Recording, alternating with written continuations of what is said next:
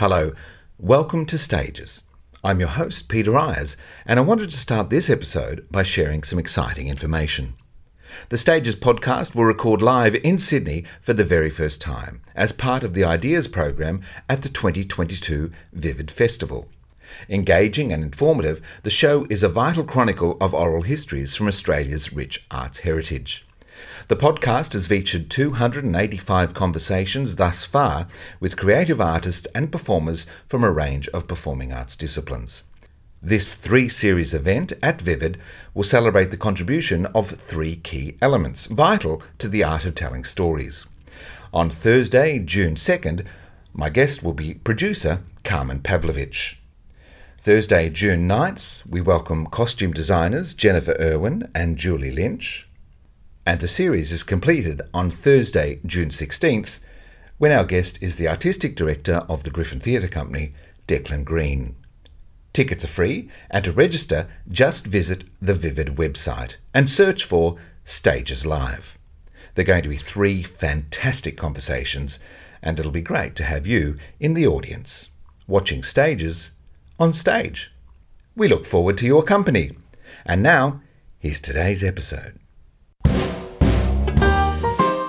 Hello, I'm Peter Ayres, and you're listening to Stages, the podcast that converses with creatives. Then the next block further down, there was the Royal. Then the Prince Edward was right opposite the Royal. Then the Savoy. And we used to get fined if you were late for the half hour and fined for misbehaving on stage. Just for God's sake, do it better.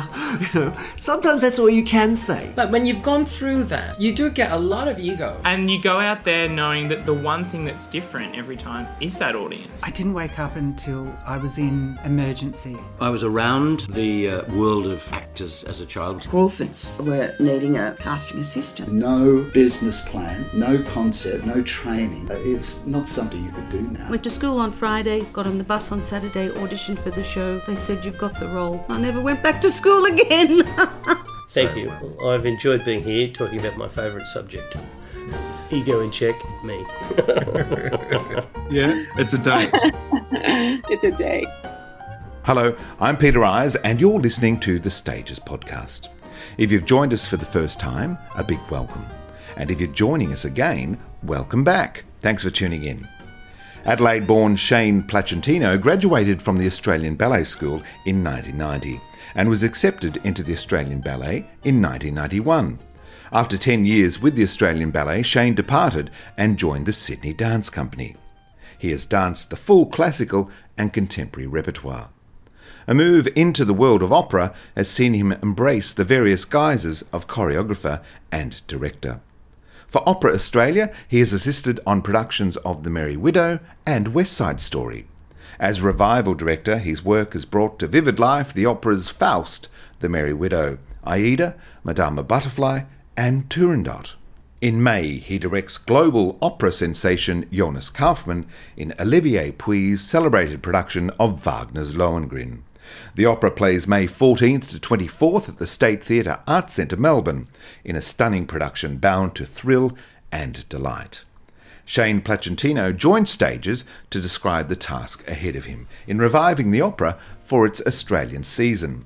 He also reflects on a journey through dance that has led him to his cherished role as a director-choreographer with Opera Australia.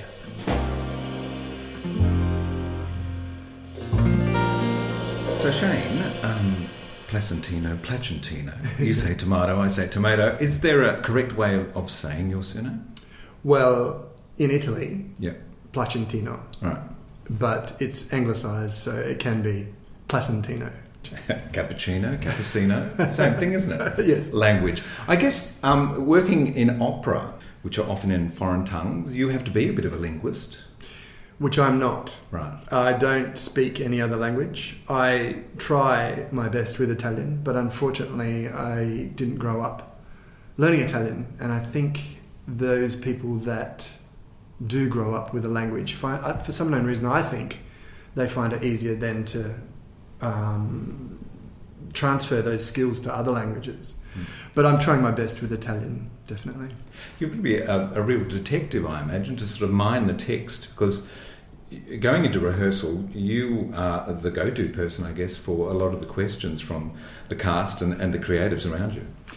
The interesting thing I found working here at Opera Australia is the amount of study everyone puts in on their own.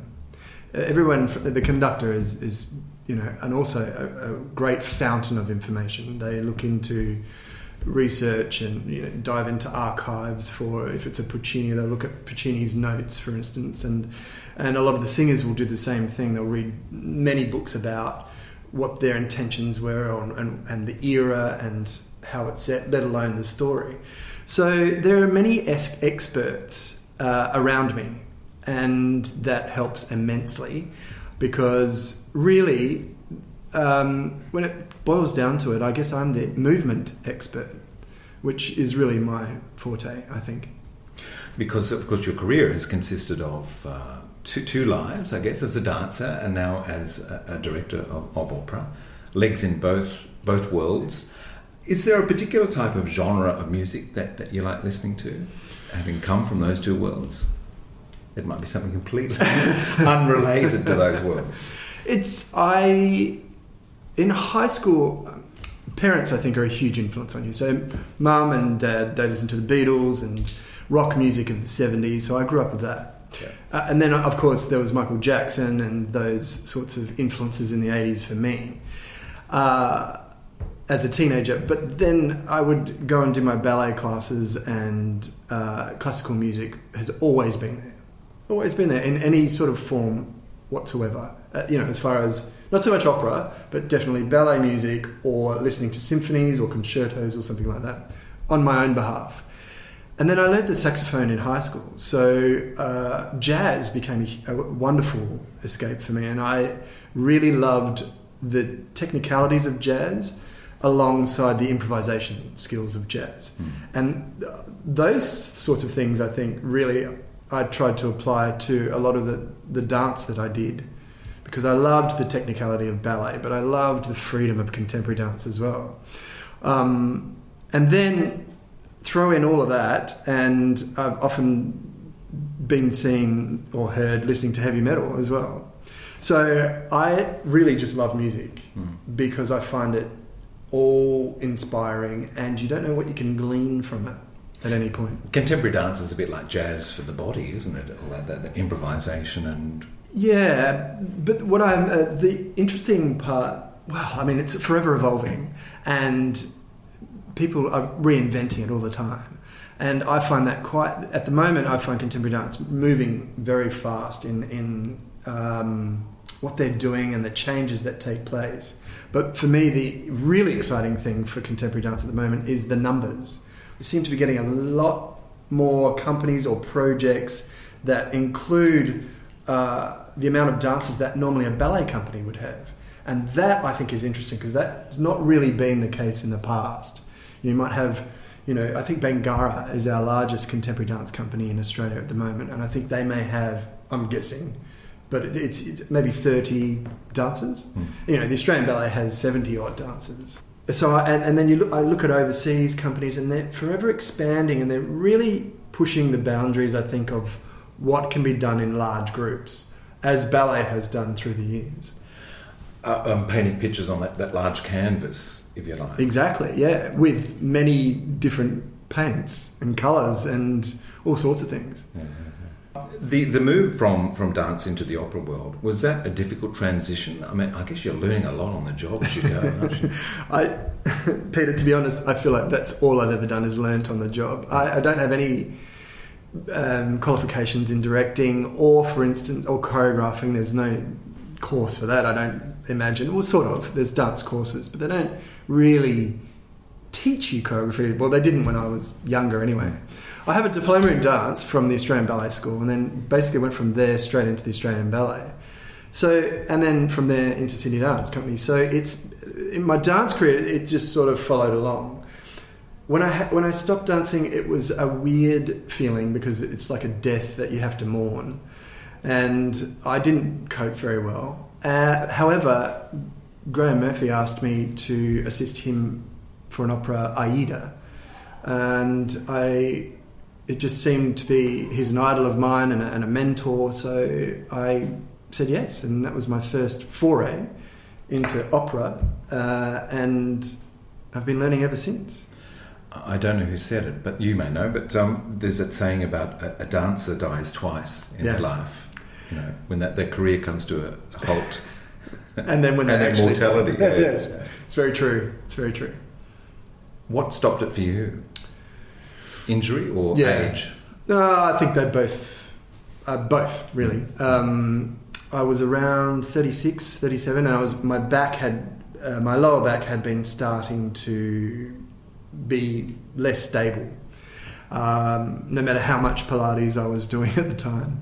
And of course that was one of the things I think might have been one of my strengths throughout my career, was partnering, lifting girls above my head, holding them there, and then putting them down softly. That's what weightlifters don't get, is that you can lift something up, but you've got to put something down. You can't drop those weights.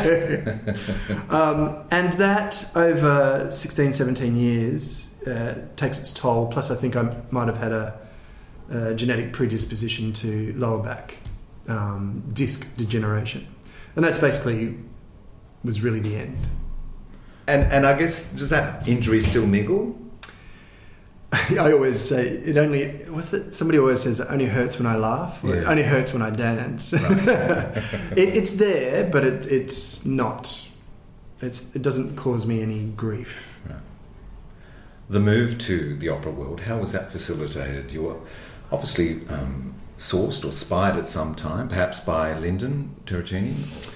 I think or through Graham, maybe. Well, Graham Murphy, he asked me to be a part of assist him for AIDA. I was part of the opera conference where all the opera companies put money into a production and it goes around Australia.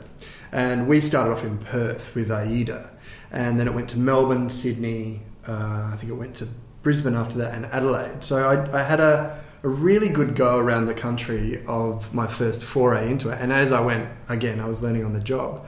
It wasn't long after that that Lyndon, he did ask me to assist for Faust, Gounod's Faust, with a wonderful director, Bruno Ravella.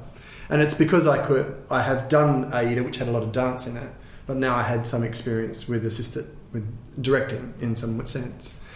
And so that was the idea, I guess. You'd have to ask Lyndon this story, but I think his idea was that he can do the dance, Bruno can revive it, and then when Bruno goes, I can maintain it. And again, that was an opera conference production, and it went around all the country, and another really big moment of me learning, but from somebody else, which I think is important too.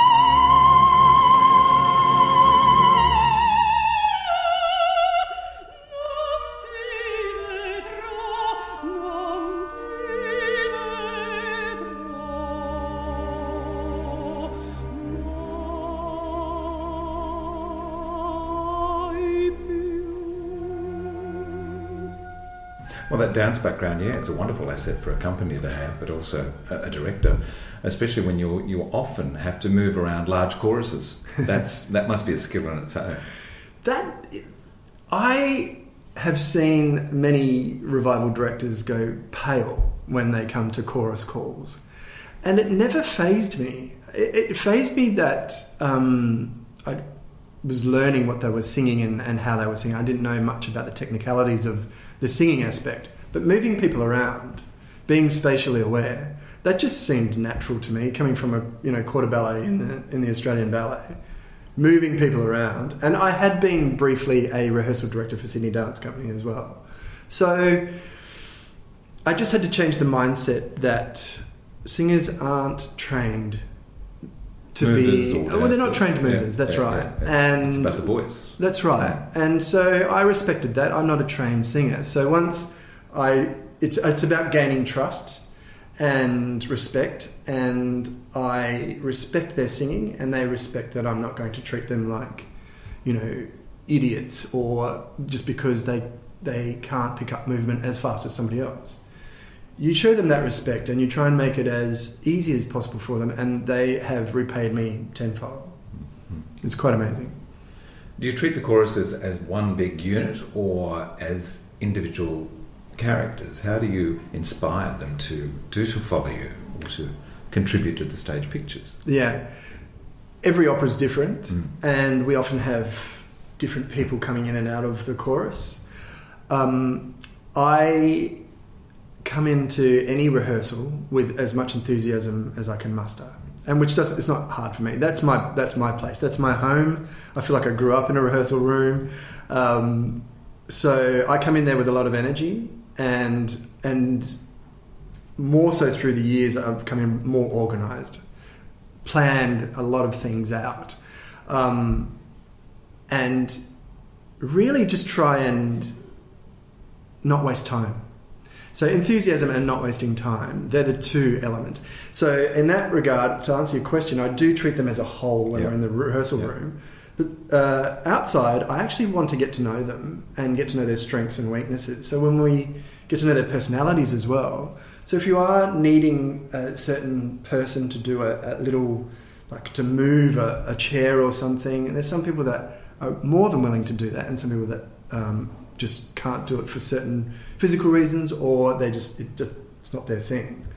And so again, it's about putting in the time and effort with people. They're people first, they're artists second, and they're singers after that. It's a vehicle to tell a story or to get somewhere. And if I can impart some of my enthusiasm into what they are doing and they want to do it, and then we expand on that, and also throughout a season you can see them grow in confidence in performance, and you want them to remember that, so then when we do something again, I can relate back to whatever opera we were doing before and say, you did that really well, I reckon you can do something, let's try and make it better and expand upon your performance skills. You worked with Merrill, didn't you? Yes, I did. Yeah, and Graham Murphy. So you've had some great teachers along the way. Absolutely. Guiding you. What have you taken from those great teachers? And if you can identify any others, please do. It depends, because as a dancer, I was an interpretive artist. So that's a little different to being on the floor as opposed to being in the audience. Yeah. So, I loved performing Yuri Killian works. Graham Murphy, I was in the very original production of Nutcracker. Oh. And that was, at the time, I knew it was going to be great, but to have the longevity that it's had, and with Dame Margaret Scott, who is, I went through the ballet school with her, to have her in there, plus Varian Twitty, there was a whole range of beautiful, stunning dancers, ballerinas, that did that older Clara role. And to see them get up there and do that every night, and it was just put a lot of things into perspective. You might have a slight sore Achilles chain, but these ladies are really doing well. So I loved performing, and so I learnt a lot from people like Stephen Heathcote, my mate Josh Considine, and pretty much all of my colleagues and peers. Bradley Chatfield is another huge inspiration for me at Sydney Dance Company. and of course the choreographers, Yuri Killian, obviously, Graham Murphy, Meryl I got to work with closely at Sydney Dance Company, and they all had something really different to offer, and I often don't realise that you are imparting something that's from them. Yeah, it's a bit like your parents. You turn into your parents sometimes. Things come out of your mouth. Yeah. Sometimes, all the time, I think. But yeah, absolutely. Working with all these artists, and you just absorb, don't you? Whether it's consciously or unconsciously. Yeah. And then you find at work at later stages, yeah, so-and-so used to say that. Or yeah, and with Graham Murphy, it's the creativity that he has in the room. He sits back and he watches, and then I don't know where it comes from. He's obviously done some work, but he's in the room and creates in the room, and that's amazing. Janet Vernon, his long-term collaborator and associate creator, she taught me how to schedule, how to organise, how to really get those skills to the best that I can. And I'll forever be grateful for her for that. I'm still learning how to do that. That's never... The creative side I can work with.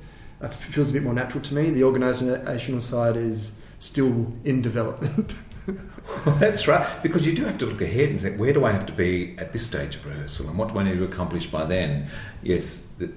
And putting a schedule together for a dance work, I feel like I can do that because it's so familiar to me. Putting a schedule together for an opera is very different because you often are working with international artists who their English might not be their first language, and you don't know how quickly they may learn things. So it's a guessing game, and none of them like to be hanging around doing nothing. Yeah. So that stresses me out the most out of everything that I do here. English as a second language or non-English speakers, do you have a translator in the room? Not so much a translator, but there are many people. A lot of opera singers speak Italian. And I've been lucky enough that the majority of operas I've done have been in Italian. So, but generally we work through that. It's quite amazing how, if everyone's on the same page, for instance, Faust, it's in French. So, and I had a singer, Ivan Magri, who speaks Italian and was doing the French. But we somehow just knew the storyline, and I would say, go here, do this and do that, and he would look at me and then go, oh, no, he gets it. And that's what rehearsals is. That's what rehearsals should be, I think, is that it's this play between artists and creators, and find somewhere in the middle that you both or everyone can be excited about. And those moments are some of the best moments I've ever had in a room. And music is the universal language. Exactly, and dance as well, or movement, I should say. Yeah. So, Shane, born and raised in Adelaide in the 70s. Yes. Adelaide is quite a cultural precinct with the Adelaide Festival every year and various theatres there, and what Mr. Dunstan did for the state. Yes. Did you go to the festival as a kid? Was there much of an artistic influence in your youth? In me, only through my ballet and dance teachers. My parents aren't necessarily very artistic at all. I come from a working class, blue collar background. Dad worked at a Holden factory, and Mum was a stay-at-home mum, and so no, they didn't. Dad loves movies, and that's where our sort of cultural hub was. Every weekend we'd watch a movie or go to a cinema or something. But no, I never went to the festival when I was a kid. It's much later on when I joined the ballet school. I saw my first opera. Saw Cats the musical for the first time, and so it wasn't until I was about 15, 16 that I started. My world in that regard started to open up. So where did this urge to perform, to dance, come from? So we had these girls lived diagonally across the street, and all three of them did ballet, and they had a little ballet bar in their sort of shed and mirrors and all that sort of thing. And my brother and I used to go over and play with them all the time, and my brother decided that he would dance first. And I would go and play football, and then after that I'd go and watch him. And then the dance teacher, I don't quite remember this, Mum tells this story, but the dance teacher noticed that I was doing the steps under the table while I was watching my brother. She said, "Why don't you get up and do it?" And my ego kicked in. I was like, if he can do it, of course I can do it. And so I started dancing as well with my brother. And we sort of did a reverse thing. He started going, he gave up, and I kept going, and the rest is history, really. You think it's an innate thing? You were born to dance? I mean, if you were responding in that way and somebody saw it and encouraged you to go further? Encouragement, I think, is the key word there, and males, because they're reluctant to, or there's not that many want to, we get a lot of encouragement. So I think it was my ego that was appeased. But also my brother and I, and all my siblings, we very physical, running around all the time. Mum says I was always outside with my grandfather, in the go-kart or whatever, just helping him in the yard. Yeah. My brother was a bit more inside drawing. So I think there was a physical aspect of my life that I loved, and mix that in with the art. I think that it just all appealed to me, and again with the ego, was fantastic. And dancing with 30 other girls every day is not a bad thing either. Did you cop much flack from school? Yeah, I got into a few fights, mostly in primary school, which was interesting. Right. And but nothing really serious. Just a little bit of sledging. But because I played football and cricket as well, I sort of had a group of guys that would, help me out if I got into trouble. High school was interesting because hormones kick in, and you mentioned that you dance with other girls, and they're all of a sudden they're very interested in coming along. Can I do that, mate? Go away. Yeah. AFL is a ballet of sorts. Yes. Chaotically. Yeah, I played AFL for a while, and I loved it. I still love it. And there's always this comparison between ballet and football. What I love about football is it's black and white. You either win or you lose, but either way, you're back in the sheds having a beer with the opposition player you just, nearly given a black eye to or received one.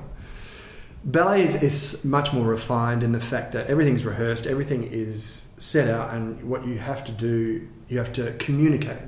So to me, it's a basic difference between sport and communication, competition and communication. That's, however, the one thing that they have in common is they're both physical. They both require huge amounts of exercise, skill, and dedication. But their aims are very different in my head. There would have come a point, I imagine, where you would have had to choose one or the other.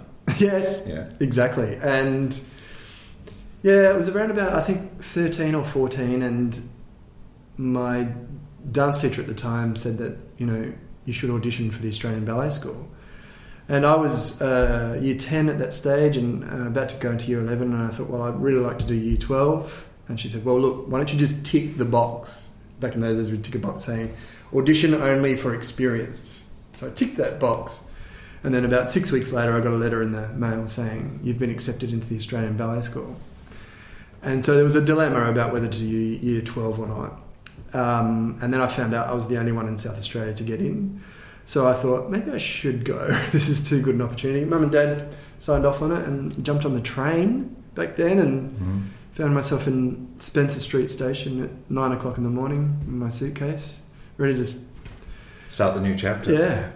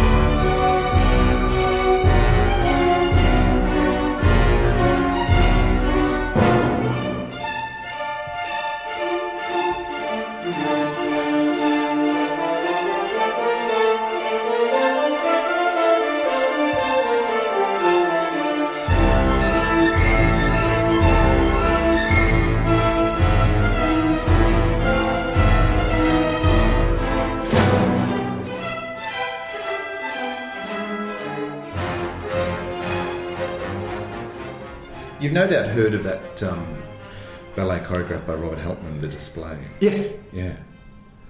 About Australian footballers on a picnic. And, I didn't. I actually haven't seen it. I've spoken to Paul Saliba about it, and he was the lyrebird. Oh, I'm thinking of lyrebird. Excuse me. There is a lyrebird in The Display. Oh, is there? Right. Yeah. The display draws parallels between the courtship rituals of the lyrebird and the mateship displayed by a group of Australian men as they attempt to seduce a woman at a bush picnic. So everything at the ballet doesn't necessarily have to be beautiful. It can be very physical and, as Helpman proved there, sort of deal with issues of masculinity. Definitely. Incidentally, that was a world premiere in 1964 at Her Majesty's Theatre in Adelaide as part of the Adelaide Festival of Arts. I'd love to have seen it. Me too. And I have heard of it. I'm ashamed that I don't know more about it. Well, there's your homework. So, easing into the Australian Ballet School, were your folks, how did they get their head around that their son is off to be a ballet dancer? They were supportive?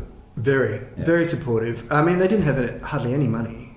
And I was fortunate enough that I could, back in those days, I applied for Austudy, and so I got, a certain amount of money every fortnight, and that went a long way to keeping me there without working for a while. And then in second year, I had to do some waitering as well, and that was difficult. I think everyone does it really, but you spend from 8:30 to 5:30 in a ballet studio, working your butt off, and then 6 o'clock you're at the cafe serving people until one time it was like 1 o'clock in the morning, and then you just feel like you've dropped your head on the pillow and you get up and you do it all again. So it was difficult for some parts of it, but mostly the overriding want to do it certainly nullified any of that. You're at the bar every day, well, that's part of it. What else? What are the other subjects that you're learning at the ballet school? Are there academic subjects you sit down and study, or I'm curious, is there acting classes? Well, it's a very different school to when I was there now. Right. Nowadays, it's definitely, you have your ballet curriculum or dance curriculum, and you have your school curriculum. So you can actually parallel do both to finish both of your schooling. When I was there, no, the entry requirements were that you were 15 and above and have completed year 10. So I was 15 turning 16, and I'd completed year 11 because I didn't go to kindergarten, so I was a year ahead. But some of the other subjects, we did character dance, we did partnering, pas de deux, we did modern Graham technique. We also did Benesch notation for a bit. We did music history, dance history. The guys did, we had weight session, I think 3 or 4 times a week, and I think that was about it, apart from your ballet class every day. So it's more physical than study. And what about the faculty? Are they ex-dancers from the company? Most of them were, yes. Yeah. And they were quite wonderful. Robert Ray was my first year ballet teacher, and then Kelvin Coe was my second and third year. And both of them I owe a great deal. Kelvin in particular really made me think about... We were learning Vaganova technique, and which is a Russian ballet technique, which I think they use quite predominantly in the ballet school now. And I said, I'm trying to get this certain style that you're asking. And he said, yes, that's a great base, but you have to come up with Shane Placentino's style. And his technique is the one that's going to suit your body, because everyone's body is different. And that just clicked for me. And all of a sudden, I could do so much more because I was not worried about what I was supposed to do. Well, not worried about what everyone else was doing, and worried about what I had to do to be better. Yeah, you had the permission to... Exactly, he gave me so much permission, yeah. and then guided me in the most fatherly way, I can say. Well, maybe an uncle, but he was really a huge influence. Not dissimilar to drama school, really, where you are taught all these methods of acting, and then it's up to you to decide what works best for you to deliver the work. So you start off in the corps, I guess. Is there an expectation that you will graduate to principal? From whom? Yeah, I suppose. Yes, from the individual. Yes, but you've got all sorts of eyes looking at you, I suppose.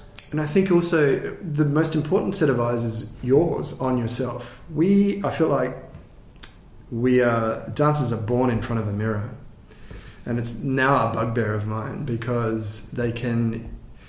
I've heard this recently with singers too. They can hear. Sometimes they don't hear themselves very well. And I think dancers are the same. We don't see ourselves very well because we're hugely critical, probably hypercritical. And it's a natural thing. Not a natural thing. It's something that I am very conscious of as a dance teacher, is that you might say 3 corrections, which would be the negative side. But you also have to give 3 positive things that happen. I'm very aware of that as a teacher. But so the expectation for me, I was so happy to get into the Australian Ballet. I didn't think I would. And with my colleagues around me, they were all my other male dance students in particular I was comparing to. They were all fantastic as well. But 2 of us got in, males, and I was just happy to be there. But I did think at the time, now you have to really work hard. So I tried as best I could. What makes for a good dancer? There has to be, depends on the dancer. I think if you want to be a ballet dancer, there's an element of genetics. So we're talking about the physicality. Physicality, yeah. And I didn't have a lot of that to the extent that other people did. Like this, the line. What you're trying to do in ballet is you're trying to create most of the time, trying to create a line, and a really thin line, and then extend that line. So you're supposed to look long and extended on stage, and there are ways that you can do that. Now, if you're genetically gifted as a dancer, you'll look like Sylvie Guillem, and you'll have these hyperextended legs along with these huge insteps at the end. Now, in saying that, I've seen many dancers that have those physical attributes but don't have the drive and passion and will. So those 2 things, when they come together, are very potent. But you need to be really successful. I reckon you need both. But there's not anything stopping you if you have the will, dedication, and want. There must be the need for an emotional intelligence also. You're playing all sorts of roles on the stage, whether it be opera or theatre or dance. You must be able to connect to those emotions to support your acting, because, again, as well as the physicality, you've got to communicate a story to an audience through acting. So I guess good dancers have to be good actors too. Yes, but again, it depends on the dance. Because even in the Australian Ballet, we'd do the classics like Swan Lake, Giselle, Sleeping Beauty, and so you're telling an actual arc of a story. But we also did contemporary dance too. We did the Killian Ballet. So what are you trying to convey there? So it's not necessarily a story. It's more abstract, but more of an emotion or a feeling or a theme. Yeah. So I saw that some people were better at other genres than that, but I liked to try and be the best I could at both, because I saw that I would get more work if I could be as versatile as possible. And I was never going to be the prince. I didn't see myself as a prince, but I also wasn't going to be the super flexible and languid contemporary dancer either. I was like somewhere in between, and I think I could hold a girl above my head for longer than most. So that was where I saw my strengths. 6 degrees of separation in these conversations. I can often ask about people no longer with us, and you've covered a couple in this conversation. But Dame Margaret Scott, what was she like as a leader and a teacher? Wonderful and scary. As you would hope a head of a dance school to be. And I caught her right at the end of her tenure at the school. She was we were the last graduating year when she left. And she would tell you these things, and it would take me a while to get what she was talking about. And then she would lift up her skirt to her, just below her groin, and show you. And, you know, she was 70 years old then, I think.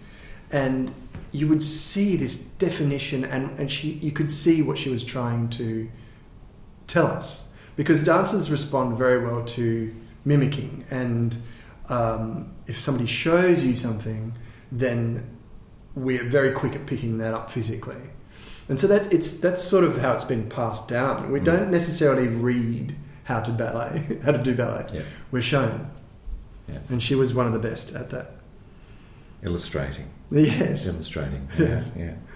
So Shane, a whole host of operas you've covered in your brief history as an opera director. When was your first debut? 2019, 18? No, it's been on and off. So 2008 was Aida with Graham. Yeah. 2015 Faust, and then 2017 Merry Widow. Then back to Faust, West Side Story. I'm missing one there. Madame Butterfly. Turandot. Turandot, just recently, yeah, and coming up Lohengrin. Mm-hmm. So what is the task of a revival director? It's basically to put on the opera as well as you can, given the information you've got. You know, sometimes you have the original director with you, and often you don't. So you glean as much information as you can, archival videos, and try and stay true to the original production as much as you can. There's going to be things here and there that you, with different artists, might interpret it a different way, but as long as you can see that the intention of what the original director wanted is still there, I think that's my job, really. So as well as being a linguist, you've got to be a bit of a historian, don't you? Yes. Investigate the world and mine the world that you are creating. That's right. And I'm very lucky here that a lot of the productions that I've revived have been done before, like Turandot. And, you know, most of the chorus had done that production, you know, for 10 years. And so some of the questions I was asking them, but one of the things I definitely learned from Graham Murphy was collaboration. No one can put on anything by themselves. It's very hard. I mean, maybe you can do a podcast, but apart from that, it's very difficult to put on a theatre production, a movie or a play or anything without a whole group of people coming together. Yeah. And really, that's the director's job. I see that. I get that from a Graham Murphy template. Get everyone together, talk about it, and then you drive that vision. You're the coach. Yes. Yeah. How much time would you spend preparing a show before rehearsals even begin? As much as I can. I actually spent quite a lot of time last year coming out of the first lockdown. I spent about 3 months on Merry Widow, and I'd done it before and I knew it back to front, but I was so nervous about going back to work. And I've been spending, I've probably spent the last 5 weeks looking at Lohengrin at the moment. But it's a tricky one because I'm not very good with German, and it's longer, and it's Wagner. So it's my first German Wagner opera.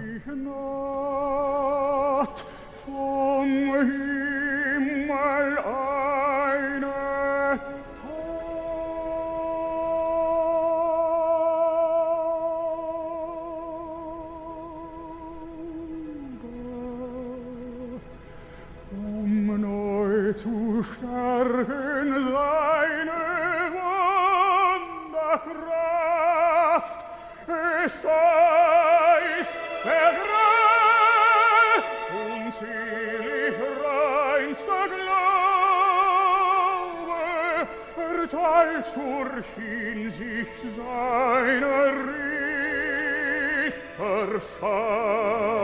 Ritterschaft. Wer nun gebracht zu ihnen ist erkoren,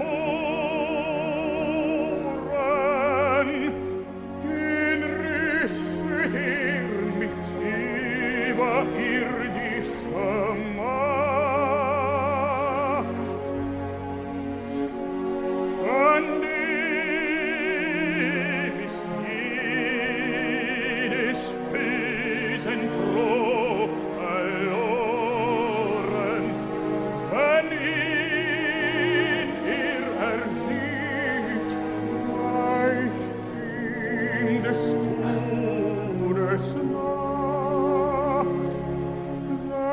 jetzt wir von ihm in ferne Landen sendet, zum Streite für den Tugend rechten Hand, dem wird nicht seine heile Kraft entwendet, bleibt als ein Ritter dort hier unerkannt. So herat doch ist es Well, it goes for about 4 hours and a bit, I think it is. Yeah, 4:20 something like Do you get a longer rehearsal period to put it together because of that length? A little bit, not necessarily. Often, I don't know. This situation seems to be, because this opera is an extra hour, let's say, than a lot of operas I've done. It depends on the production. Like Graham Murphy's opera, like for instance, Turandot is an hour less time. Yeah. But I would say it's more difficult to put on because there's a lot happening on that stage. There's so much movement, and Graham loves to use the chorus with movement, and getting a large group of people to move all at once, and they're not trained that way, that takes more time. Whereas perhaps Lohengrin, it will take time, and I've got enough time, but there's not a lot of Graham Murphy movement in it, which I'm sort of glad about. Well, in the title role of Lohengrin, you've got operatic sensation, the Honest Kaufman, which is very exciting, especially for Melbourne audiences who will get to see it. It must be exciting for you to work with a talent of that calibre also. I can't wait. Is it daunting? Yes. Yeah. I am daunted, but, I've worked with other singers that, he's the most famous tenor in the world at the moment. But I've also worked with some amazing tenors and some amazing sopranos and mezzos and basses that once you get it, everyone's equal when they get into the room. And everyone has got the same idea and the same passion and love for the art form. So as long as I'm organised and treat everyone with respect, I usually get a lot of respect and a lot of questions, really, and then we work together. It's collaboration.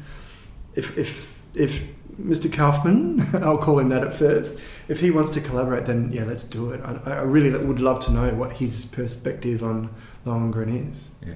Has he done the role before in other productions? Yes, I believe he has. Right. Because singers are known for particular roles, aren't they? And they might travel all around the world in different productions. That's true. I don't think he's done this production, but I believe he's done other productions, and I think it was his first Wagner opera. I might be wrong, you might want to check on that, but he's definitely done it before. So in a nutshell, what's Lohengrin about? Yes. Now this is where it gets interesting. Can you do it in a nutshell or several nutshells? Well, what I will say about this production is that there's the story of Lohengrin as Wagner wrote it, and it's basically the story of Elsa, who gets accused of killing her brother by Ortrud and Telramund. And that Telramund and Ortrud have these conniving ambitions and to get more power, basically. And Elsa is very religious and prays for a knight to come and save her. And when she's asked who's going to stand up for you, she says, I'm going to pray for a knight. They call for someone to come, and hence be known, Lohengrin comes in the Wagner story on a skiff dragged by a swan. And so already there, when that's said and you imagine that, you think, okay, so we're in a sort of magical, mystical world here that it's probably myth, a lot of myth. It's a bit of Game of Thrones happening already. So Lohengrin defends her and defeats Telramund, and Telramund is devastated and agrees to marry Elsa on one condition, that she doesn't ask who he is or where he's from. And so they go off, and Telramund and Ortrud try again to work out who this mystery person is and why he has so much power and can defeat nearly anyone. And they try to manipulate Elsa into finding out who he is. And she's pretty strong in that regard. And they fail. They fail miserably. However, after Elsa and Lohengrin get married, she can't help herself, and she says, "Nothing can beat our love. Why can't you tell me who you are?" And she's forthright in saying, "Please tell me who you are." And once that happens, the swan comes back with the skiff, and he has this lovely, beautiful aria at the end where he explains to everyone who he is, where he's come from, who his father is, and why he has to leave. And there is the gist of the story of that sort of version of Wagner's version. Now, in this production, it's set in post-World War II Germany in an old theatre. Fabulous. Busted down theatre. It's very monochrome, black and white and charcoal. And we have a huge revolve with these theatre loges on one side of the revolve. The chorus are crawling in through them. Then as the revolve turns around, behind the loges is a different scene. And there's many because it's set in a theatre, there's many cloths that you can see being pulled down and lifted out to represent different scenes. There's a platform with a trapdoor, there's suitcases, there's crowns, there's paper hats, there's planes, there's symbolism is huge. There's crosses chalkboarded onto a set. There's runes that are painted onto the set. Ortrud has some runes in her pocket that she uses to try and tell the future. It feels, at the moment for me, I'm trying to marry the two stories together. Because it feels like they're parallel. And I'm trying to marry sections of them together because the director, Olivier Puy, he also directed La Juive. That was just been on here in Sydney. Yeah. Still playing in Sydney. And I went along to see that, and some of the same themes happen. You know, there's a lot of religion. Everyone has a lot of faith. But what I think he's playing with here is Christianity and mythology, with the runes and who believes in what, and what can come from which faith, and also a basic good and evil story mixed in with a little bit of resurrection. It's quite fascinating, and I am very, as you can tell, trying to figure it all out before we start rehearsals in 3 weeks. All playing out on a huge canvas, huge themes, huge images to create. It's opera. It's all huge. It's opera, yeah, all very heightened. Only playing Melbourne, isn't it? That's right. Yes, there's Wagner has an expanded orchestra, so the pit in Melbourne is perfect size for that.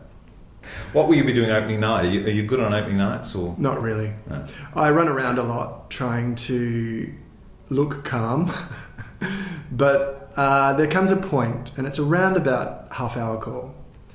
And if I'm lucky, I can get out the front in time to have a quick champagne, just to basically calm the nerves, because it's you put all this work, prep work, rehearsals, and then you get on stage and you light the thing and you rehearse the singers, and then eventually you've got to let it go. You've got to give it to them, give them ownership of it, let them discover the story in front of an audience, and that is magical. I used to love that as a dancer, and now I'm learning to love it as a director as well. Yes, but if you've done the work, you just got to trust that it is will look after itself. Exactly. Yeah, and you obviously have by the conversation that we've had today. Are you able to sit in the auditorium, or are you wandering around at the back? No, you're stuck in there with everybody else. I'm stuck in there with everyone else, and if you're sitting next to me, I'm sorry, but I'm generally pretty calm. Yeah. I do a lot of breathing, and the masks we have to wear in theatres these days help a bit. Yes. But yeah, I'm nervous, but hopefully I appear calm on the outside. In a romance of mythical proportions, our Knight of the Swan rescues his damsel, asking only one thing in return. Elsa stands accused of a horrible crime. She prays for a champion, and a noble knight appears. But his help comes with a condition. She must never ask his name. Does true love demand blind faith? Lohengrin is a fantastical romance. It's filled with shimmering string passages and angelic choruses, including the famous Bridal March. Wagner described his music as streams of gold ravishing the senses of the beholder. Director Olivier Puy sets his battle between good and evil in the ruins of Berlin in the aftermath of World War II. A monumental revolving tiered set depicts a decaying theatre, where emblems of German Romanticism gather dust. Opera Australia presents Wagner's Lohengrin at the State Theatre Melbourne from May 14th to 24th. The production is led by the great Jonas Kaufmann in the role of Lohengrin, and it is directed by my guest today on stages, Shane Placentino. Toi toi to Shane and all of the team at OA.